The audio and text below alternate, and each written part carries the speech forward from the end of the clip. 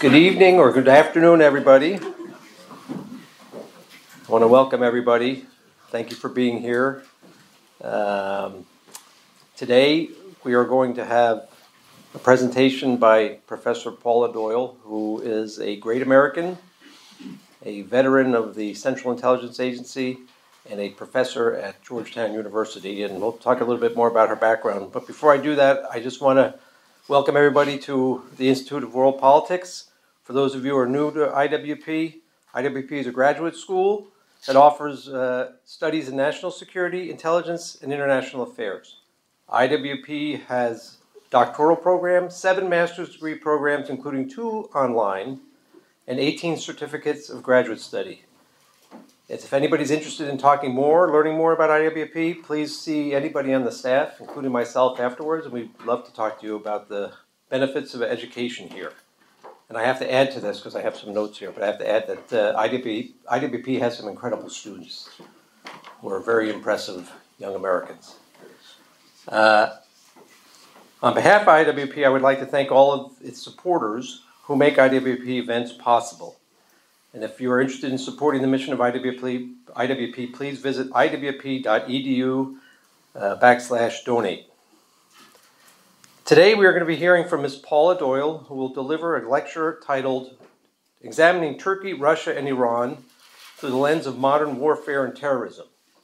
Boy, that's an easy topic to talk about. I hope you all brought some espresso. Paula Doyle has over 30 years of experience working in the national security realm and foreign affairs community. She's a veteran of the Central Intelligence Agency and the Office of the Director of Intelligence and the U.S. Department of State. Paula teaches at Georgetown, and I've had the pleasure to go speak to some of her classes. She also has some wonderful students. Her areas of expertise include Turkey, Iran, Russia, foreign cyber programs and capabilities, counterintelligence, nuclear weapons, proliferation programs, the Middle East, and NATO. And I'm also happy to say Paula, who is a dear friend of my wife and my family and mine, and like a sister to me, is also an expert in taking care of people. She's a wonderful person, and I will admit that she was my boss at one point. She no longer writes my OERs, but I still say this, so I mean it sincerely. Paula is also, she's on the board of directors of the OSS Society, the board of directors of the Central Intelligence Retirees Association, and a fellow at the National Security Institute at George Mason University. So I would ask everyone to give Paula a warm welcome. I know she's going to have a great talk tonight, and we're very fortunate to have her. Paula?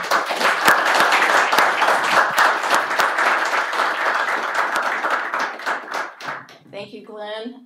Does anyone speak Turkish? He's Glenn Pasha. Okay, so Pasha, he may have worked for me at one point, but he is the Pasha. He's the real deal, the guy that runs many missions and used to run many missions for CIA. It's really great to see you all here today. I'm kind of surprised to see some of my Georgetown colleagues here. I guess the department figured out how to find the invitation link, and I'm very grateful. I wish to thank the Institute of World Politics for asking me to speak today about issues I worked on as a Foreign Service officer and at CIA for over 30 years. As Glenn mentioned, I have spent the last 7 years turning my attentions to really taking the time to study and teach, and with a real emphasis on study. When you're a national security practitioner or diplomat, you really have no time. Your inbox tells you what you're going to do every day. And the reflection time I am learning is coming in the post-national security practitioner time of my life. And so this has been a very rich experience for me, and I'm grateful to Georgetown for bringing me on board. The views I present today are my own. They are not the views of the CIA, the State Department, or the intelligence community. Although I hope that my remarks will be found useful and helpful in the conduct of anyone's missions that are still working in the community. I hope that all of you today, if you haven't had a chance to serve, will thoughtfully consider serving, whether it's 1 year, 5 years, 10 years, 30 years. So, remarks begin. From the Black Sea and the Eastern Mediterranean to the Persian Gulf, wars and counterterrorism operations define this century's threats to U.S. and allied national and economic interests. Russia, Syria, and Iran have consistently targeted unarmed civilians, hospitals, schools, and food supplies. Modern warfare tactics and counterterrorism operations implore us to take a hard look at the laws of modern warfare and the ethical principles that guide the sanctity of fighting just wars. For those of you who are a lot younger than I am, I worry every day that you think this kind of modern warfare is normal, and it's not. It's not okay to target non-combatants. It is not okay to target civilians under any circumstances. And I say that after having worked at CIA in the post-9/11 period. And we know that not every operation was targeted. And so I'm the pot calling the kettle black. I realize that. And I hope that you take that as an opportunity to be honest with ourselves too. War is awful. War is dirty and loud and painful, destructive, and at times exceptionally necessary. And so in our programs, whether we're here, whether we're at Georgetown, we do try to help pick at, all the professors do, try to pick at that scab of, are we really involved in this in a just war fashion? At least from a Jesuit perspective, we spend a lot of time thinking about just war. And if just war isn't the right overlay for our ethical principles, what should it be? Right? We're not stuck in the mud forever. So what could it be in the 21st century? As I look at the vast interconnected region between the Black Sea, the Eastern Mediterranean, and the Persian Gulf, the threats and risks to us are unambiguous, and the trends are worsening. I want to start with just a lay down of what I consider to be the facts. Challenge me if you want, and I'll begin with Russia. So I want to take a little journey with you to just lay out what has happened since 2008. Not going back to the beginning of time, just 2008. In response to NATO's April 2008 announcement that we would welcome Ukraine and Georgia's Euro-Atlantic aspirations for membership in NATO, and agreed that they would eventually become full members of NATO, Russia quickly created a self-serving propaganda campaign that claimed ethnic Russians were being repressed in South Ossetia, Georgia. In August, just a few months later, it illegally invaded South Ossetia, and it continues to occupy it. Letting Russia illegally occupy a neighboring country was a fatal error. Second, facing no credible repercussions for its actions in Georgia, Moscow created an equally indefensible propaganda campaign about allegedly repressed Russian nationals, ethnic Russians in Crimea. And then that extended to eastern Ukraine. It swooped into and illegally annexed Crimea in 2014. Facing no credible repercussions from the West, it waged an unprovoked and unjustified war against eastern Ukraine beginning in 2015. Not arming Ukraine as a swift means to force Russia to leave Crimea and eastern Ukraine in the 2014-2015 timeframe was a second fatal flaw. My third point under Russia is, undeterred by the West's sanctions, protestations, and isolation tactics, Putin crafted what can only be described as a deranged letter to Ukraine. One of my professor colleagues at the NSI calls it the deranged love letter. in which he outlined outrageous Nazi conspiratorial concerns about Ukraine government, argued that there was no such historical place as Ukraine, and that Moscow needed to save and protect the religious home of Saint Vlad, the founder of what he claimed to be Russian Orthodoxy. Good students will know that what came first? Ukraine Orthodoxy. Then it migrated north. It did not go the opposite direction. Putin then spent a few months mounting a very visible, full-on invasion of Ukraine. In the past 23 months, he has waged war against Ukrainian military targets and untold tens of thousands of civilians, non-combatants of all styles. Galvanizing NATO alliance and sending arms to the military advisors to Kyiv was the right decision. The painfully slow manner in which the arms arrived in Ukraine, however, and with no air power, was our third fatal error. The Ukrainian people will live with the consequences of errors 1, 2, and 3 for a very long time. There is no evidence that Russia will withdraw from Georgia and Ukraine. In fact, if I were advising Moldova, Armenia, and Georgia, I would do everything in my power to persuade NATO to allow them to join as soon as possible, because Russia has no enthusiasm for taking us on as a NATO alliance. They do, however, have a strong preference for bullying non-NATO members and for threatening to brandish its nuclear weapons. Glenn mentioned nuclear weapons. I spent a long time working on proliferation as well as nuclear weapons programs. They're different. In my experience of working closely with PERM 5 members on the world's most serious nuclear weapons matters, to include Russia, I am not persuaded that Putin or his generals will launch nuclear weapons against Ukraine. I simply do not believe Putin or his generals have a death wish.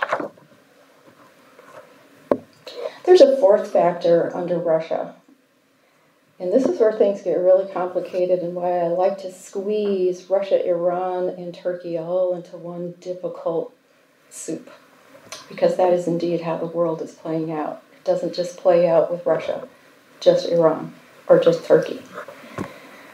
As ISIS emerged and Bashar al-Assad unleashed chemical weapons on civilian populations in Syria, the U.S. took two actions that emboldened Russia and deeply offended and alienated Turkey. In 2013, the U.S. backed away from enforcing President Obama's red line threat after Bashar kept using barbaric chemical weapons against his own people. The U.S. opted instead to work with the OPCW to remove Syria's chemical weapons stockpiles. Bashar, with the help of the Russians, secretly withheld some of his chlorine gas and his sarin. Bashar resumed using chlorine gas in August of 2014. Other than lodging protests, the U.S. took no credible actions against Syria's CW program until President Trump ordered a Tomahawk attack in April of 2017 that destroyed a known facility. Between 2013 and 2017, Russia clearly gained the upper hand in propping up Bashar, frustrating the U.S., frustrating Turkey, and most of Europe. The second action the U.S. took in 2014 was when Washington performed a highly controversial partnership with the Syrian YPG in an effort to fight ISIS. This is a decision that drew immediate objections from Turkey due to the YPG's undisputed associations with the PKK. I've worked on the PKK for a very long time. I do believe that it's undisputed, the association between the two. Turkey watchers know that no single other issue unifies the Turkish people more than the PKK, a terrorist group that has been on the State Department's FTO list since 1997. Context here is useful. I was an ADDO at the time. I was one of the associate deputy directors of operations at CIA at the time the decision was made to form this alliance. And it was really a challenging set of instructions once the White House made up its mind what it was going to do. As the Syrian, the context here is as the Syrian civil war entered its second year, which would have been 2012, Russia remained occupiers in Georgia, and Iran became a more forceful presence in Iraq. During that time, too, the Turks asked for Patriot anti-aircraft missile defense systems. Washington said no. I believe this was a grave error. Turkey kept asking for Patriots in response to growing CW use in 2013 and 2014, and the Russians' annexation of Crimea in 2014. When you live in the neighborhood of Turkey, the Black Sea is to your north, and Crimea is not very far away, and Syria is on your doorstep. Feels different than when you're in Washington. Washington did continue to say no. Turkey had made some grievous errors in the early days of ISIS, and they paid a big price by not getting the Patriots and getting kicked out of a few other programs. They enabled recruits to go from Turkey into the caliphate, and they also allowed various tourists who claimed to be interested in the caliphate from a religious perspective to travel there. These actions undermined NATO and caused great tensions between the United States and Ankara. Really big fights. But by the mid to late 2014 timeframe, the Turks understood their error and were supporting and leading various operations against ISIS. By habit, they were also keeping close tabs on PKK camps and personnel in Syria and Iraq. If you know anything about the history of the PKK, you know that they left Turkey to train. And Papa Assad, Daddy, gave them permission to train in the Syrian-occupied areas of Lebanon. So the Turks have forever, since the 1980s, been watching very carefully Kurdish movements, Turkish Kurdish movements in Syria, and of course into Iraq. Turkish operations against the PKK in Iraq and Syria sometimes put ordnance in direct or close range of US and YPG forces. In this difficult climate, the US kept declining to sell Patriots, and relationships with Ankara continued to get worse. After the failed 2016 coup in Ankara, which Turkey blamed squarely on US-based permanent resident Fethullah Gülen, Turkey gave up on the Patriots and went shopping for its air defense needs in China first, and then Russia. Putin took full advantage of all of this chaos. He offered to sell Ankara Russian S-400 anti-aircraft missile systems and made generous energy deals. He doubled down on support to Bashar, and in 2015, he secured permission to establish long-term Russian naval and air bases in Syria. Putin's ambitions in Syria were incredibly meaningful. From the time of Catherine the Great's march to Crimea, which she secured in 1774, Russian and Soviet leaders had sought unfettered access to the Eastern Med. From 1774 to 2015, great power alliances in Europe and NATO had contained the Russian Black Sea Fleet to the Black Sea. Given America's vast investments in defense, intelligence, and alliances throughout the 21st century and the Cold War before then, how did Putin pull this off? Were we really and truly surprised? These are the questions I began asking myself as I entered the staff at Georgetown. How did this happen? In my dark moments, I wondered, were we complicit in any way in purposefully underestimating Putin, thinking that we were going to get a good deal on something else, and we simply got used? I don't like that. I don't like the way that story sounds. But it is possible. While Russia and Syria had the right to establish these bilateral defense agreements, Russia's new force posture in the Eastern Med posed immediate and enduring lethal threats to U.S. and coalition forces. Russia quickly used its bases in Syria to violate Turkish airspace and to mount lethal attacks against U.S. and coalition forces. Compounding our challenges in America, Iran also established permanent bases in Syria and began supplying drones for Russia to use against Ukraine. Russia's plans and intentions for this vast region are not complicated. The picture I painted for you is pretty simple. Its actions and intentions are abundantly clear. They are not mired in complexity. US and UN sanctions and political isolation tactics have been necessary, but ineffective. In my experience, Russia only responds to power, the threat of power.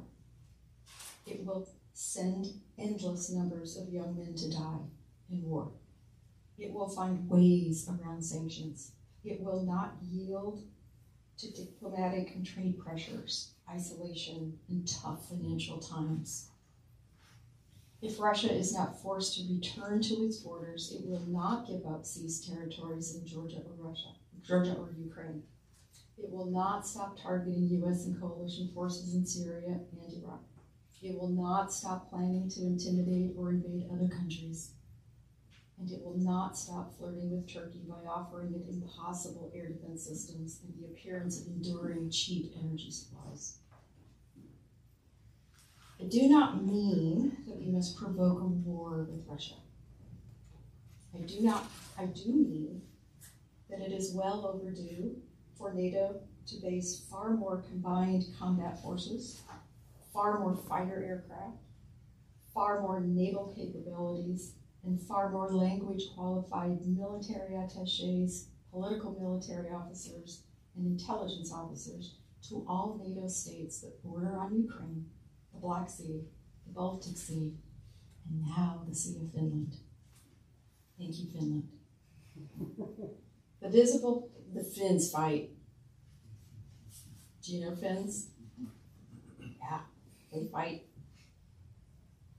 My grandfather was Swedish. They don't fight. They got this little PKK problem too. That was love in my heart. The visible projection of hard US-NATO power and credible personal relationships has genuine impact. Washington and Brussels need to fill these gaps and keep sending Ukraine badly needed arms, fighter aircraft, anti-aircraft batteries, and tank busters. Those are my views on Russia. I look forward to hearing your questions after I tell you what I think my views are of Iran and Turkey. So let's now turn to Iran. I had the honor and privilege of learning about Iran as an undergrad during the revolution and applying everything I learned during endless meetings with brave and cunning Iranian sources as I worked my way up the chain at CIA to become the chief of operations for the Iran Operations Division. We can never undo what President Eisenhower did to instigate the coup that brought Shah Pahlavi and the Sabah to power. But we can vow to try to make things better now. I love the Iranian people, and I hope that one day they will have an opportunity to live, learn, and work as they wish, wearing what they wish, and under a far more tolerant regime. That said, here is my rather stark assessment of the Iranian regime, not the people, the regime. First, we cannot lose sight of the fact that Supreme Leader Khomeini and his proxies killed and injured hundreds of US and coalition diplomats and forces in Lebanon in 1983. I will never get over this. Khamenei followed in those footsteps and perpetrated the attack that killed and injured several hundred US and coalition forces at Khobar Towers in Saudi Arabia in 1996. He has sustained lethal operations against the US and coalition forces in Iraq since at least 2005, in Syria since at least 2015, and in Yemen since at least 2014. The Supreme Leader and his closest guardians unequivocally hate us, and they want us out of the Middle East. Unequivocally. Second, the regime has expansionist ambitions. After centuries of contracting from the once great Persian Empire, and even the more recent Qajar Empire, Iran now enjoys defensible combat-ready bases in Iraq, Syria, Lebanon, Yemen, and Afghanistan. It does not plan to pack up its troops and proxies and go home. Third, Tehran has funded, trained, equipped, and provided lethal targeting support to the militant wing of Hizballah since the 1980s, and to the Houthis since the 2014 timeframe. These militant groups are no longer terrorist proxies. They're no longer rebels. They are professionalized Iranian-backed armies that do one thing: they wage war. They do not nation build, and at least not yet, they do not fight for the purposes of negotiating ceasefire arrangements. Adding to this threat picture, Hamas, as we know, brutally attacked Israel on 7 October, and Israel is taking steps to defend its sovereignty, negotiate the return of international hostages, and destroy Hamas's abilities to mount future terrorist attacks. Its efforts have resulted in untold thousands of non-combatant Palestinian deaths and injuries. Iran has been Hamas's preferred ally most of the time since the early 2000s. Turkey and Qatar entered the Hamas friendship fray in 2009, this irritating Washington and NATO. From 2015 to today, however, Hamas's principal provisioner of arms training and funding have been Iran and Hizballah.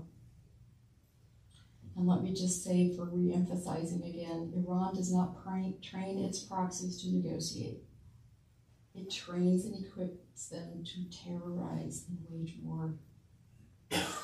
So do not expect Iran to play a productive role in helping Hamas negotiate a ceasefire or the release of hostages. It's not going to happen. Finally, let us not forget that Iran is inching towards becoming a nuclear weapons power. I know more than the average bear about nuclear weapons programs. Without a doubt, and in large part thanks to Jack Poe's, the negotiated Joint Comprehensive Plan of Action that was signed in 2015. Without a doubt, and in large part thanks to Jack Poe's rather generous terms, Tehran retained access to the material and machines. We can debate those finer points. When the US pulled out of the agreement and Iran quickly resumed enriching uranium, they had the means, expertise, and determination to produce nuclear weapons. The Iranians also have the means to mount warheads on delivery systems. Given its record of projecting lethal power outside its borders and its growing alliance with Russia, the thought of an inexperienced nuclear weapons-armed Iran is terrifying. On a related note, and just for further context, Washington's approach to Syria, ISIS, and Russia's war against eastern Ukraine in 2015 coincided with those international JETPO negotiations and contributed to what I call stalemate diplomacy. Diplomatic efforts established awkward rules of engagement that left Iran, Hezbollah, and Russia in the region within very close range of US and coalition forces and the Turkish border. Russia and Iran pretended to mount operations against ISIS, but the unclassified record is quite clear. Most of their operations targeted US and coalition forces. Those attacks did not happen anywhere near ISIS locations.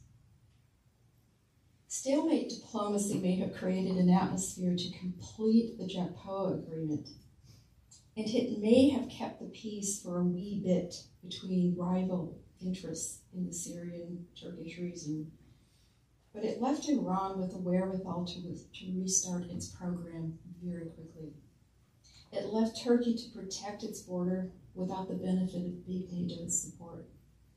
And it left U.S. servicemen, servicewomen, contractors, civilians who worked in remote areas in austere parts of northeast Syria and western Iraq in much higher harm's way.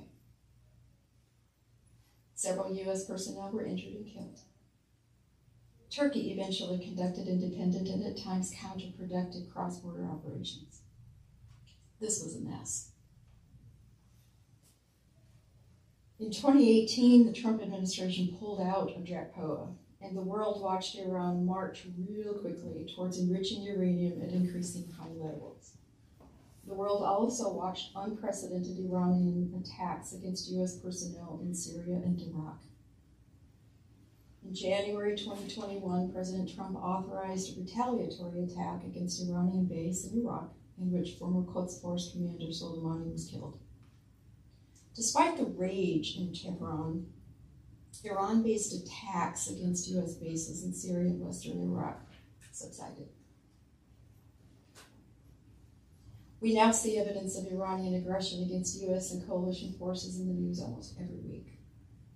Between October and December 2023, U.S. bases, housing facilities, and troops in Iraq and Syria were subjected to over 102 attacks. The U.S. recently did resume retaliatory bombing of Iranian facilities in Iraq and Houthi targets in Yemen. We do not know yet if the U.S. strikes will quell future Iranian attacks.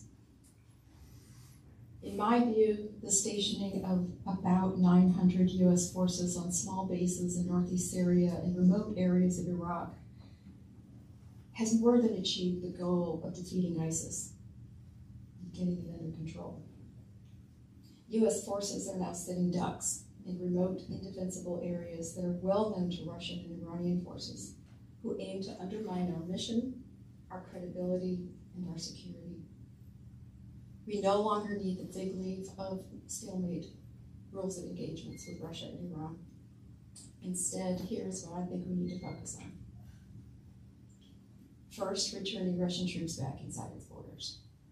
Second, containing Iran's expansionist ambitions across the Levant and Afghanistan, and developing arms control agreements. It's too late for counterproliferation.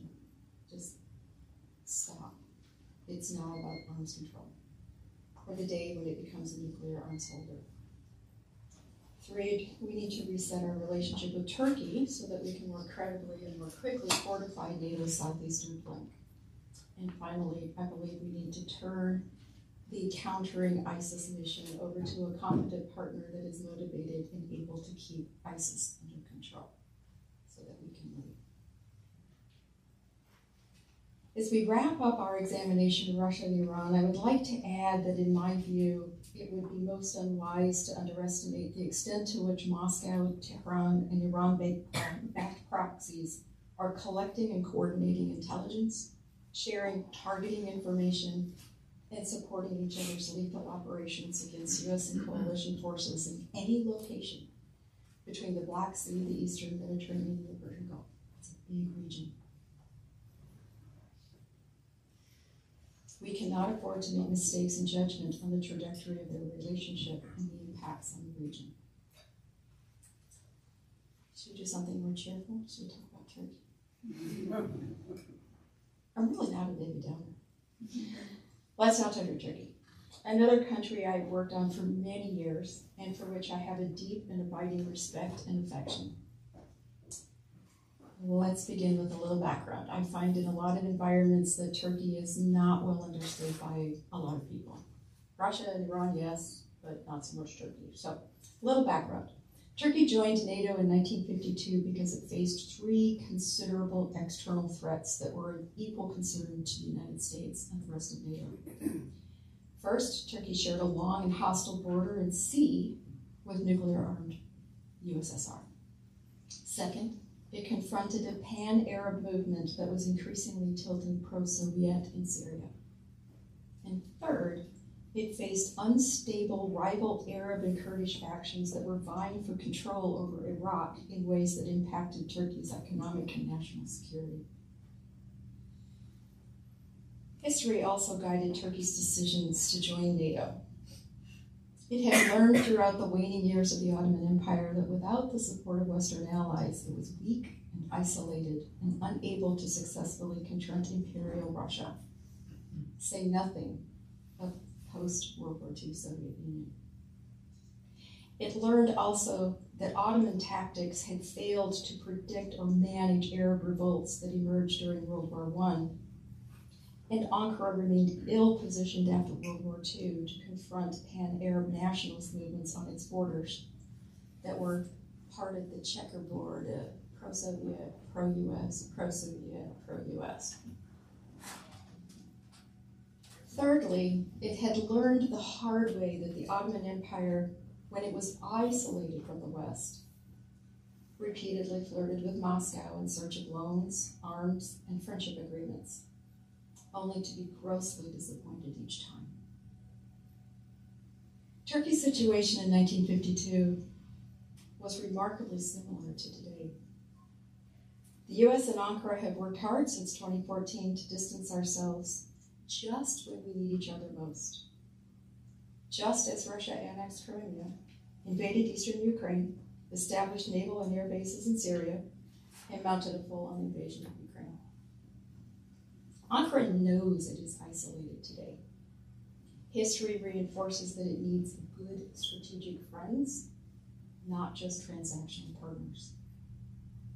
So if we want Turkey to tip more authoritarian and keep seeking balance between NATO benefits and maybe flirting with China, Russia, and Iran, keep the same policies, but expect the same outcome.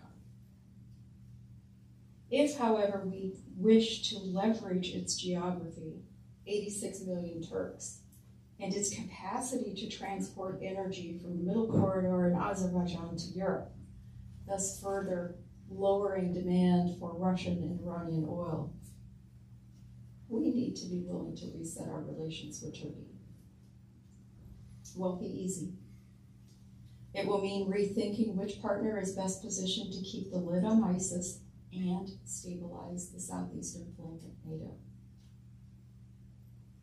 Not just along the Turkish border with Syria, but also the southern, eastern, and northern edges of the Black Sea. The only NATO partner that has a contiguous border with ISIS and Iran, and that shares a sea with Russia, is Turkey. This is not hard, ladies and gentlemen. This is not hard. Given the layers of grievances that have developed and festered between the US and Turkey since 2014, however, we need to be honest with ourselves and with Brussels.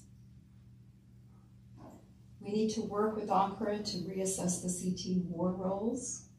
The CT and war roles Turkey is uniquely positioned to lead and support against threats along its nearest abroad region. Turkey's not going to move. It's not going anywhere. If we agree that ISIS is mostly destroyed,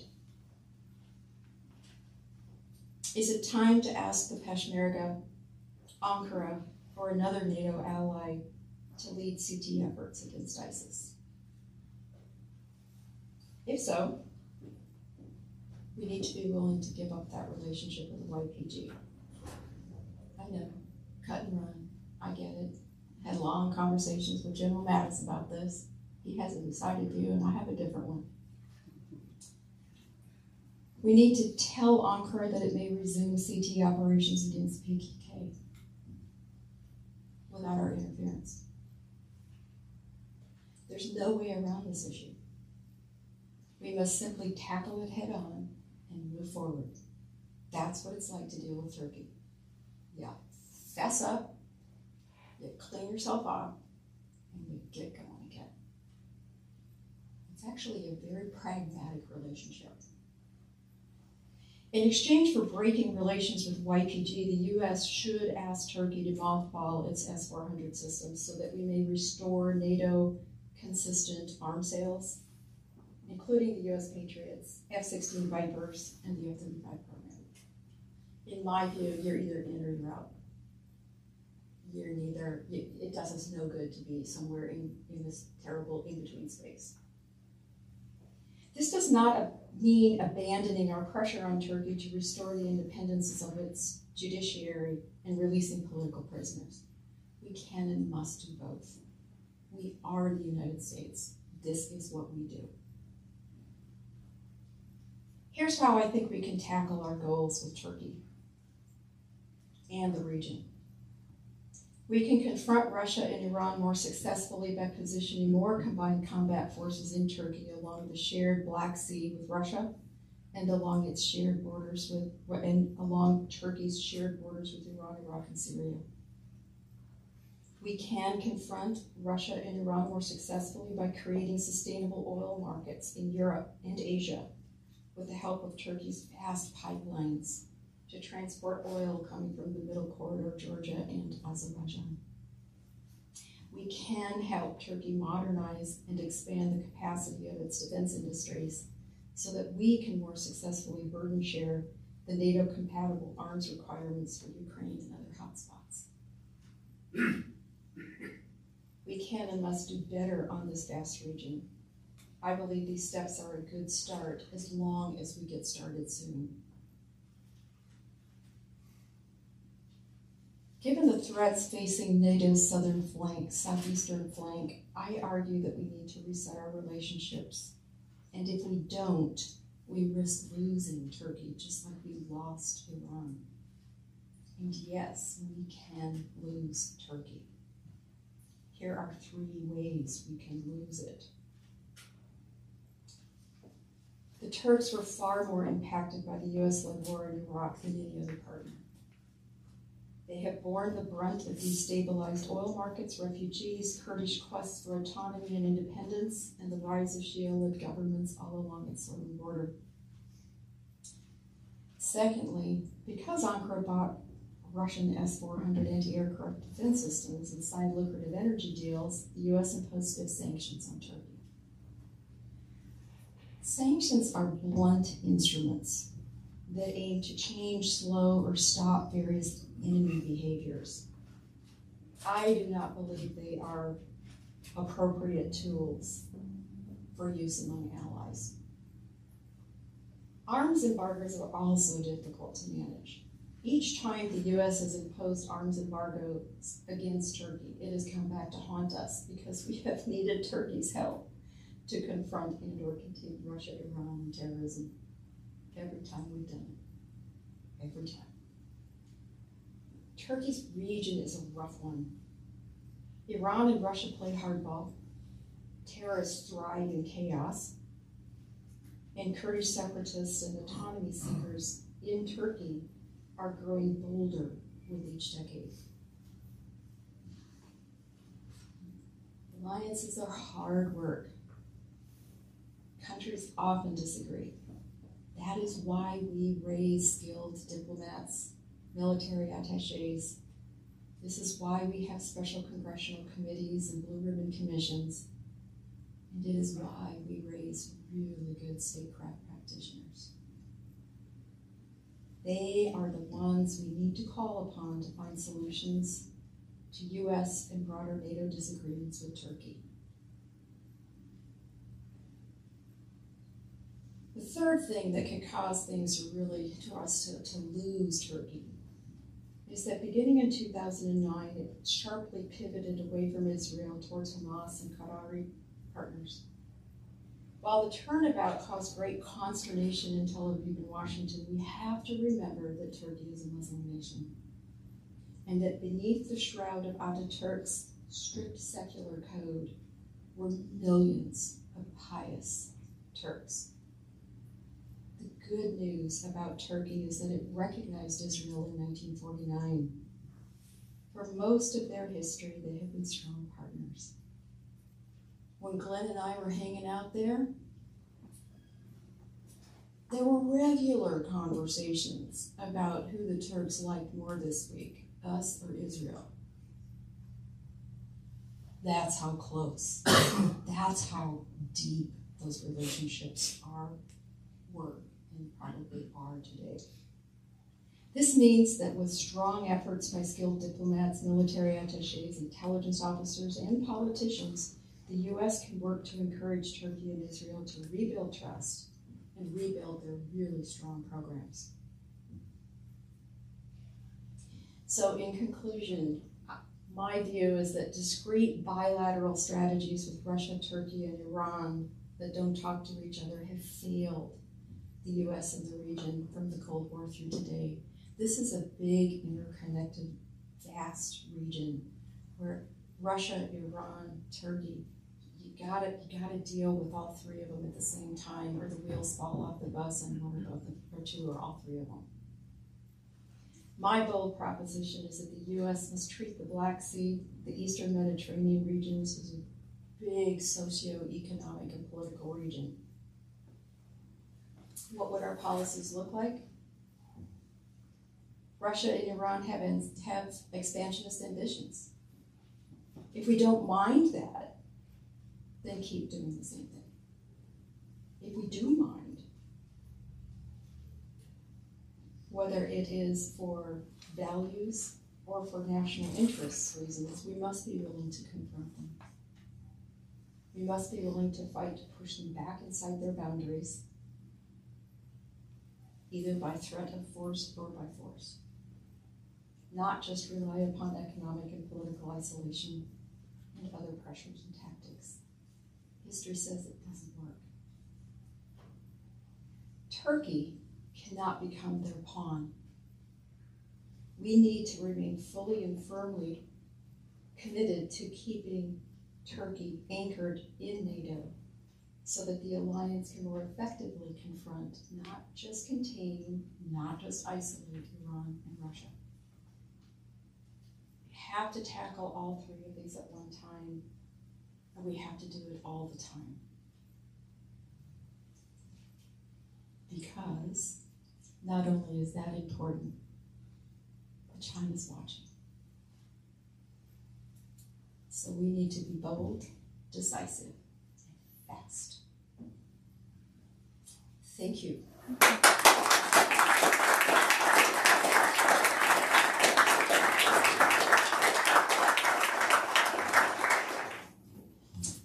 I'm leaving time for questions, which is the scariest thing for a speaker to do. Usually it's good timing to just walk right up to the minute. Oh, sorry.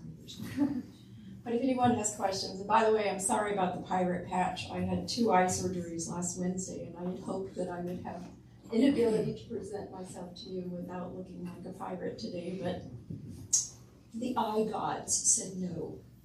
So sorry about the eye. And that means I don't see very well. Yes, sir. Yes, thank you. I'd like to ask about the leadership of the Kurdish Workers' Party, the PKK. You may or may not think that this was true, but years ago I had read that surprisingly the Turks, although holding him in jail, were letting Abdullah Öcalan communicate regularly with his political allies, his lawyers, his family, anybody who wanted. Was that true? Is it true now? And then sort of more generally, how big is the influence of Öcalan within the Kurdish diaspora? So really good question. So, Apo, as they endearingly refer to him, Abdullah in the Kurdish vernacular, the uncle part of it is Apo. Apo was the founder of the PKK.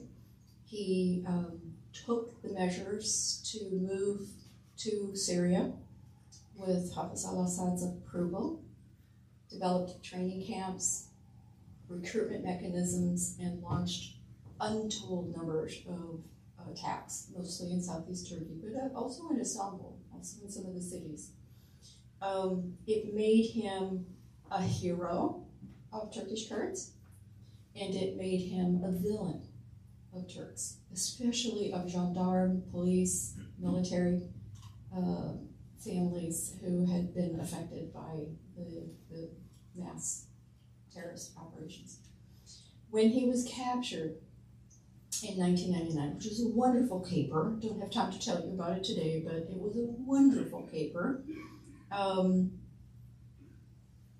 There were a few discussions with the Turks when we knew where he was.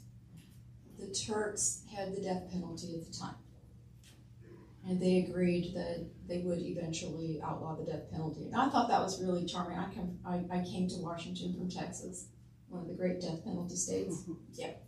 So, you know, the pot calling the kettle black, nothing like Americans who have the death penalty, demanding that Turkey disband their death penalty, but they did. The Turks spent a long time with Akko. They tried him and they did all that, but they also spent a long time with him, talking to him. He had a lot of influence.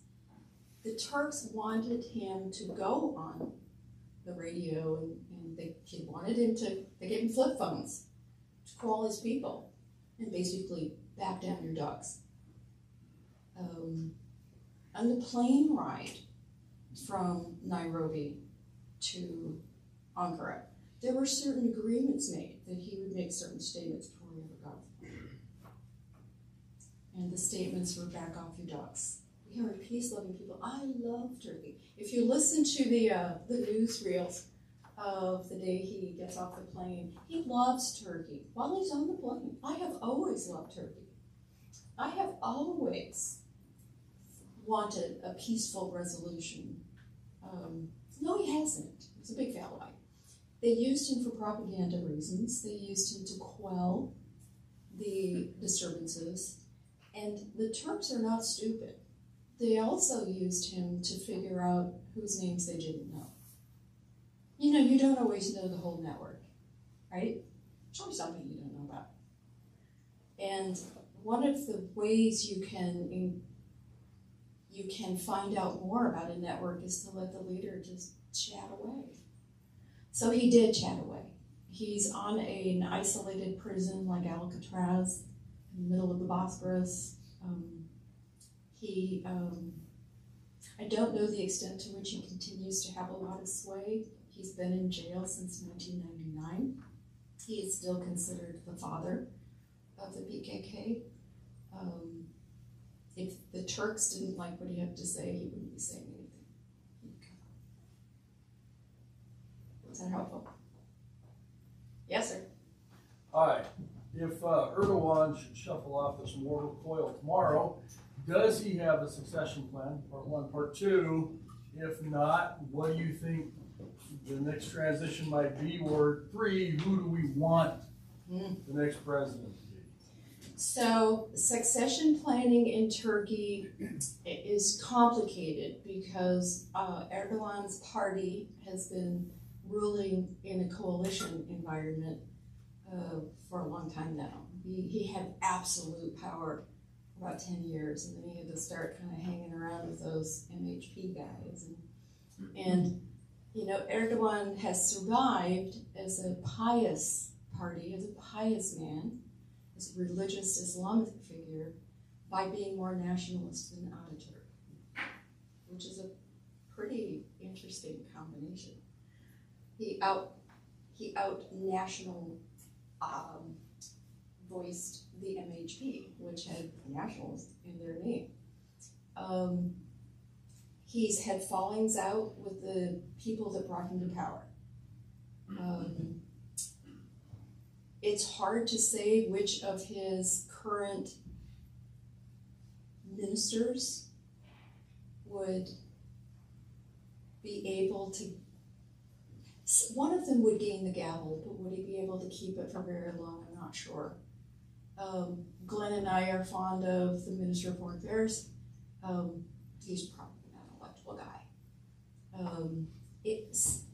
It took 6 opposition parties to come together in what they were trying to call the Grand Coalition to try to beat the AK Party, even after the earthquake last year. And so how do you win an election after this abysmal performance in the earthquake? So Erdogan lowered the retirement age. He raised the minimum wage 3 times. You know, when you hold power, you get to do all kinds of cool things, and then there's no way Turks are going to retire at 46. I used to laugh. I don't mean to offend anyone, but we're all Greeks now. Greeks like to retire when they're like 35. And, you know, the Turks always prided themselves on, no, we work hard. I was like, no, you can't. This is just phony stuff. But it's enough to get him across the line. The good party, every time there's an election, they spill the leaders because they lose. So I have to think about who would really be able to galvanize a popular majority or coalition environment. Nobody can get 6 parties to agree on anything, right? We've watched the Germans try to struggle with 3. 3's a crowd. 6 is impossible. Even the Italians don't try 6, right? They just keep having elections because you can't do that. You can't do that. So I do look for the CHP to have a comeback with the right leader.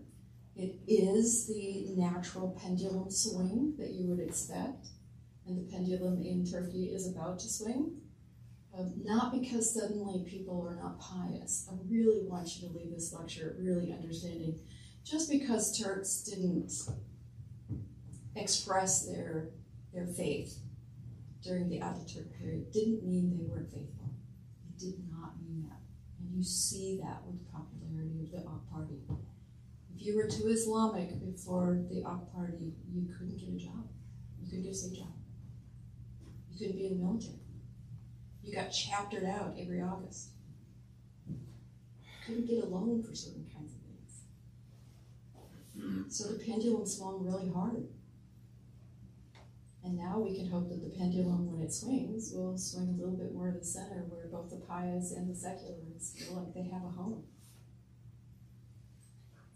But who's going to do it? I don't know. I always look at the mayor of Istanbul. Whoever the mayor of Istanbul is, it's really hard to win that election.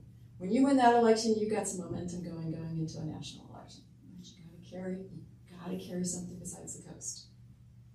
And that's where the AK Party really has a stronghold.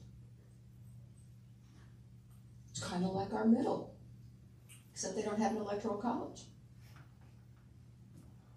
Other questions? Yes, ma'am. Is it me? Yeah. So I just want to, I know that you mentioned several times throughout, I think when we were talking about Russia and also you're talking about Turkey as well. Do you think that nowadays our over-reliance upon sanctions as a means of kind of trying to counter-influence bad aggressors from doing items that we don't want them to essentially do? Do you think that we have built an over-reliance upon sanctions and trying to implement sanctions, and as you even said, even implementing them against allies of ours as well? But what would you think would be the ways that you could counter that as well, to where you try to move away from the idea of sanctions? Because as you said too, it very much kind of just slow rolls most of the time. It slow rolls what the aggressors are trying to do anyway. So it doesn't really, I mean, you've seen it hasn't done anything to Russia to begin with the invasion of Ukraine, and they also were able to find other ways around the sanctions anyways, to where it's more of just kind of, in many ways, a feel-good moment to say we've implemented these sanctions and we've had all of our allies also implement the same sanctions too. Yeah, I think in the post-9/11 era, where we were at war, and everything was a war on drugs, everything became a war. I think it became, that was a pendulum too that swung pretty hard. And I think there was a real desire to look at options short of war that weren't just diplomatic pressures and the name and shame routine, which is also important but not effective on its own. Sanctions became, I believe, exceptionally overused. I do not believe they have a home with allies. I think, just like big family, I come from a big family. When you got trouble around the kitchen table, you sit around the kitchen table, and sometimes you lock the door and you don't get supper until you figure it out. You know, when Holbrooke brought everyone to Dayton, that's kind of what he did. Who has a negotiation at Wright Patterson Air Base in Dayton, Ohio? Who thought of that? Well, yeah. Well, if you want to isolate people and say, sit around the table and talk, or we'll let you come out and eat, you eventually get hungry. And they were enemies. They were bitter enemies. But they weren't enemies of ours. I believe allies just need to work things out. Enemies, when you know the choke points that can truly strangle an economy, sanctions are awesome. We have strangled certain capabilities in certain countries because there are only certain technologies they wanted, and we knew what they were, and we watched them like hawks, and we prevented them from getting through. That was really important for weapons programs. Economic sanctions tend to hurt the little guy, not the leader. And I think that's what, more study needs to be done to help Treasury figure out, well, what is it exactly that would hurt the leader, not the country. We learned during my career that those sanctions against Iraq did not hurt Saddam, not one bit. He lived high and large. The people starved. It was awful. What we did in terms of sanctioning Yugoslavia, Serbia, was too broad. And we learned the hard way. You have to go more towards targeted sanctions. But I'm not really convinced that even targeted sanctions work when we're working against a Putin who has put resources in lots of different places, and you don't know where all those are. So how is that helping our cause?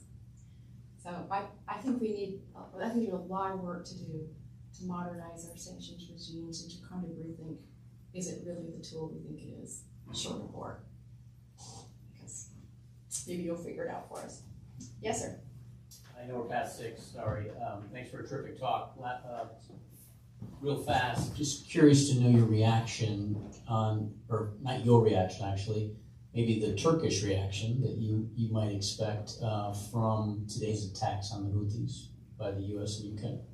I didn't hear Turkey's reaction. I would expect Turkey to know well and firmly by now that we are going to protect the Strait of Hormuz. We are going to protect shipping. Going all the way back to the beginning of our country, what was the first foreign war we fought? Barbary Coast. The Barbary Coast, from the halls of Montezuma to the what? Shores of Tripoli. Yes, I believe it was Tripoli. It was about piracy. Our country's national defense is firmly established in counter-piracy. And whether you want to call the Houthis rebels, proxies, it's an army. It's an army. And we ought to just take it out. We ought to take it all out. In my view. They're not going to negotiate with us. Right? You guys know that, right? Some people you don't negotiate with. Thank you so much for coming. I hope this has been helpful for your journey. I wish you good luck in whatever your endeavor is. If you're in the process of applying for the intel and in defense and State Department communities, happy to write letters of recommendation. I do it all the time. I would be honored to help you find your way. Thank you.